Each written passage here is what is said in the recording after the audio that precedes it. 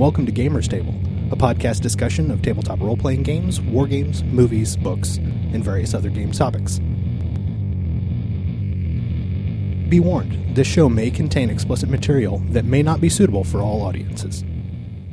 Hello and welcome to Gamers Table. My name is Eric. This is Mike. This is Dan. This is Jason. And I'm Sean. Throw a curveball there. Sean's sitting in the wrong spot, so it really threw everybody Jen off. says I always have to go last. Yes, my wife has dictated that. She has appointed herself business manager, by the way. That's fine. Sean which means I Jen, have to ask her before I buy anything else. Jen, you're my agent, by the way. So anyway, she just opened up a whole can of worms, I think. No, Sean puts a nice little bow on the intro. It's good. I like it. This week we're going to talk about characters and generating characters. Is it better to start off a character at first level or an entry-level character as opposed to starting an advanced character? Some people believe that first level is considered like the formative, that's when you really develop your character. But sometimes game masters don't want, they've got a story in mind and they want to inject characters into it already. So we're going to talk a little bit about that. Maybe what's everybody's feel about that. What's good things about it. What's bad. As a game master, I used to prefer starting off like mid-level, 3rd or 5th level. So I'd say yes to that's sort of a maybe actually. No, there are no. Unfortunately, I mean it's not like let's start 20th level characters. When Dan said that, so I guess I'll have to say yes to first level characters. Then if I had to choose a side, what was the other? That was it. Yeah. Yes. It was. Is it first level guys or advanced level guys? Yeah. So low level. Let me put it to you this way, Mike. As a game master, which do you prefer? Low level. Okay. And as a player, also. Yeah. Well, I like the lower levels because I rarely get around to having a higher level character. They die off too quick. Yeah, that's true. But as far as, like you said, when you get thrown into a higher level right off the get, you don't have him developed to his little nicks and quirks and all that. Right. It's just kind of, you're thrown into it, and I don't know. I like the lower level stuff. Okay. Jason. I'm going to have to say maybe as well. I know this is going to piss Dan off. No wishy-washy. I don't really care. And there's a reason for my madness here. I haven't made it a higher level character to start since our epic level campaign years ago. And the reason I did that was because that campaign had already started. Right. And I got into it when everybody else had. In that sense, it wouldn't make sense for me to make a first level guy running around with 12th, 15th level guys, because that guy would get stomped pretty quick. No, he'd be the mascot. Well, he would be the mascot, assuming that he was able to survive the stuff that they were encountering. But Right. more than likely, you're not going to. Now, what do they call that in MMO when you have a low-level guy hanging around with high-level guys? Noob? Well, Yeah. no, there was a mechanic in Champions. It was called sidekicking.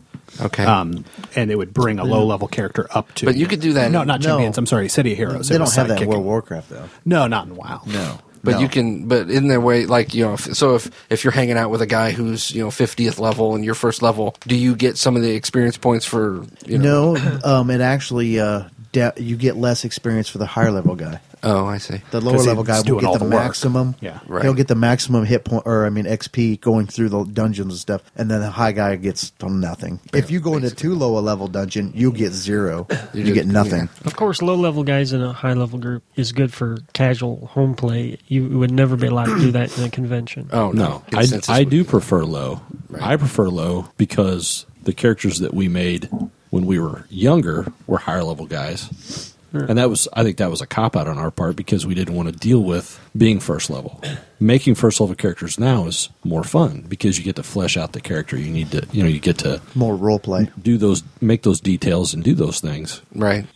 You're defined by your experience rather Right. than And what I you think- came up with 10 minutes ago. Right, and I think the first time we did that I can recall making first level guys and having a blast with it was when we did the Brotherhood characters. Okay. You also lose the fear of death, I think, at a higher level character. That's true. Well, that's for sure. We made 3 characters, first level, 3rd level, 5th level, rolled up stats for them and everything, and I never played the 3rd or 5th level guy. I played the first level guy the Yeah. whole time. So to me that was more fun. Now, I'm probably going to scoop down here, but Uh-oh. for the advantage of high-level making characters, most of our perspective is only for D&D. Right. I think it would be pretty awesome to make a starting high-level Shadowrun character. Oh, I totally agree. Oh, yeah, Or there's a- always the fear of death in And Shadowrun. we Yeah. haven't really. We've played we've lowered the bar for Mutants and Masterminds, for instance, but we've never actually tried to make Like high cosmic level. level guys. Yeah. We've never tried that, so we don't know. That would be interesting. Well, what's your thought, Eric? I think I'm in agreement with the fact that your low levels, your first level in D&D, or starting level in most of your other games, it sets the stage for everything. The problem is that you have to play a really long time to get a high-level guy. And we've kind of lost that feel of what it's like to play high-level guys anymore. Because we switch games pretty That's true. frequently. And That's true. so once we get to a certain level, it's like, okay, well, we're going to play something new now. And us getting back around to something. So I could see the merit or the thinking that, hey, let's make some high-level guys. It doesn't even really occur to us to do that, really, though. Whereas before we used to. Yeah, here's my thought process. When let's take our most recent, let's take Sea Princes, right? Okay. And some of us wrote backstories for our characters. Yeah. That doesn't have to be the 0 to level 1 backstory. Right, That that's can true. be 0 to level Right. 5, level 6. I think it's the same thing. But whenever you start out a campaign at a higher level, say 5 or 6 or whatever system you're using, that allows the GM a lot more to work with. Yeah. You can start out from the very beginning with backstories that have maybe a nemesis or epic battles in the past that you can then use as a plot point in the future. Yeah. So I don't know. I think those first few levels, though, they can be fun because they go quick. I think that's the real fun of low level, because they go fast. Yeah. Or they should. Or yeah, technically Right. they should. That brings something good to mind, Dan. I've noticed in superhero games, Shadowrun, that one of the flaws that people often take is some enemy of some sort or rival, and at beginning, low level, starting, that's really hard to inject that feel of a Well, yeah. real enemy You until you've can't actually use it- done anything. Yeah, you can't Right. use it to its fullest. Right. How many potential. lifelong nemesis do 16-year-old kids really have? Well, at 16, they're all nemesis. yeah. True. Yeah. We had a few. I can think of a few. That are still lifelong In real nemesis. life. They're haunting Jason. In real life, I saw one just the other day walking the building, and you know who I'm talking about too. Okay. You look at me, Eric. You I wish you knew who I'm talking about. I wish I had that picture right there to put on the website. That is serious. That is a serious face. Yeah. I just name him. Huh? Name him. Yes. Go use the last name. Edit the last name out. David. That one How I is might he leave in. How is he? That's a long story. That is a chode. Oh Yes. my god! And see, that's the thing. When you're 16, people who seem like lifelong, I'm going to hate this guy forever, and then you see them when they're 35, and you go, "Oh my god!" Yeah. What? You haven't grown since high school. You haven't grown since high school, or you are, you're completely, not what I thought you were. No, my thought process is, because I like the story, and to me, leveling is almost irrelevant anymore. We went the better part of what could have been 3 levels in the Sea Princess campaign. Yeah. We didn't level once because I don't care anymore. I don't know why. I don't know why I don't care, but I don't have that push anymore. Well, it's And this allows you to write a cool backstory, a much richer backstory, if you start deeper into level progression in whatever here's a system. bit of a tangent. What We could don't it do be- tangents on this podcast. Could sir. it be? Yeah. Could it be that we've gotten to a point in our lives where the accumulation of advancement isn't as important as the interaction and the fun of making a good story and making good characters? I mean, it used to be it was all about, when am I getting XP? What's our XP? How many XP do we get? Yeah. Or we got to collect 1 million gold pieces to build that tower or something. Right. Or I mean, Well, we back- still need to do that We can because live the here. economy. Back in the day when it was, you get XP for each gold piece and all this other for spells cast and all yeah. that stuff when you Yeah. used to do all this. Miles traveled. Yeah, so you've got all this bookkeeping that you had to do, and it gets to a point where the game becomes more of an accounting, Right. than it is actually playing your character. Yeah. So I'm wondering if that has something to do with it. Where Oh yeah, anything to make the game easier. Well, I'm all fun. I'm all for implementing this into our Shadowrun game now. Let's add 100 karma to our guys and start you guys off as And you figure there's like, what, a 35-40% level. chance that you just die, and we'll just roll that. And Yeah, just see if good you point. made it that you far. had like What? a weak vessel. Hey, man, you can't have it all. This is Shadowrun. But you know what? I've had high level Shadowrun characters, and I really can't tell playing them. I don't big difference. see a It's Not- difference. right. I agree. There's probably not. I don't know. It's all about a rep. That's the difference. Is Yeah. your rep. Yeah. Oh, Well, yeah. and it's also how much the game master's throwing at you too. I don't know. Maybe it's because we do have a tendency to system jump and we start over a lot. But sometimes it feels like we're kind of doing the same thing over and over again. Even cross genres, it kind of feels the same because you're starting out at the beginning. New guys all the time. Maybe we should switch it up a little bit then. I can promise you that the next time we play Star Wars, I'm going to make a scoundrel. I've got an idea. Well, see, but you could. That's not quite what we're talking You about. can though. only make a high level guy if you know the system. How about this? When we come back to Sea Princes, because I'm not going to let that die, how about we advance the timeline, let's say 7 or 8 levels. Let's come back as 10th level characters. So I'll have a ship. Could be, if you write up some Well, cool backstories. I mean, it's a thought. It's 'Cause we've got an a interesting beginning. theory. The problem is Mike's already got I plans liked where for we left off. where to go on. I left you off. We left off on an encounter, but we could do a Dan saying. I don't think that's unprecedented. I think we have actually done that before. I know I'm pretty sure we did that with Golden Age characters, Mike. We used to do it all the time. Yeah, we used would always start at 5th level, or we would whatever. we would start right. We started. I think the Golden Age characters. I'm pretty sure we started them at 8th level. It's hard. We've talked about that before, We used to never start first. right? and it was because you never wanted to make a character that was going to die in the first right fight. because that sucks. Right, and now that we're talking about it, and even coming up with the topic for tonight, I never even really considered it. But now that I'm thinking about it, maybe the next time I do run D&D, maybe I will start it at a higher level. And plus, whenever you start at a higher level, I think it opens up the character classes a little bit. You have a little bit more incentive to play a wizard Well, yeah. or a monk. Well, and the biggest gripe I get when I run a game is that I'm not going to come up with a cool backstory for my character because you're just going to kill him anyway. And Only you can fix that problem. well, no, the thing is, I don't go out gunning for people unless I am. No, it's just that. Wait. I don't go out gunning for people unless I am. But You painted yourself into a corner on that. That was good. for the most part, if a character dies in one of my It's all games, out in the open and it's a freak It's accident. because that's just the way the roll went. The odds of that happening, But with we're an not advanced going to character- let you live down the stereotype we've created for That's you. fine. That's fine because I have to represent the killer DMs out there. You or Mike should have got that T-shirt the other day at Archon. Which one? We seen it. DMs don't kill people. Oh no, wait, yes we do. I like that. I think we've found a Christmas present.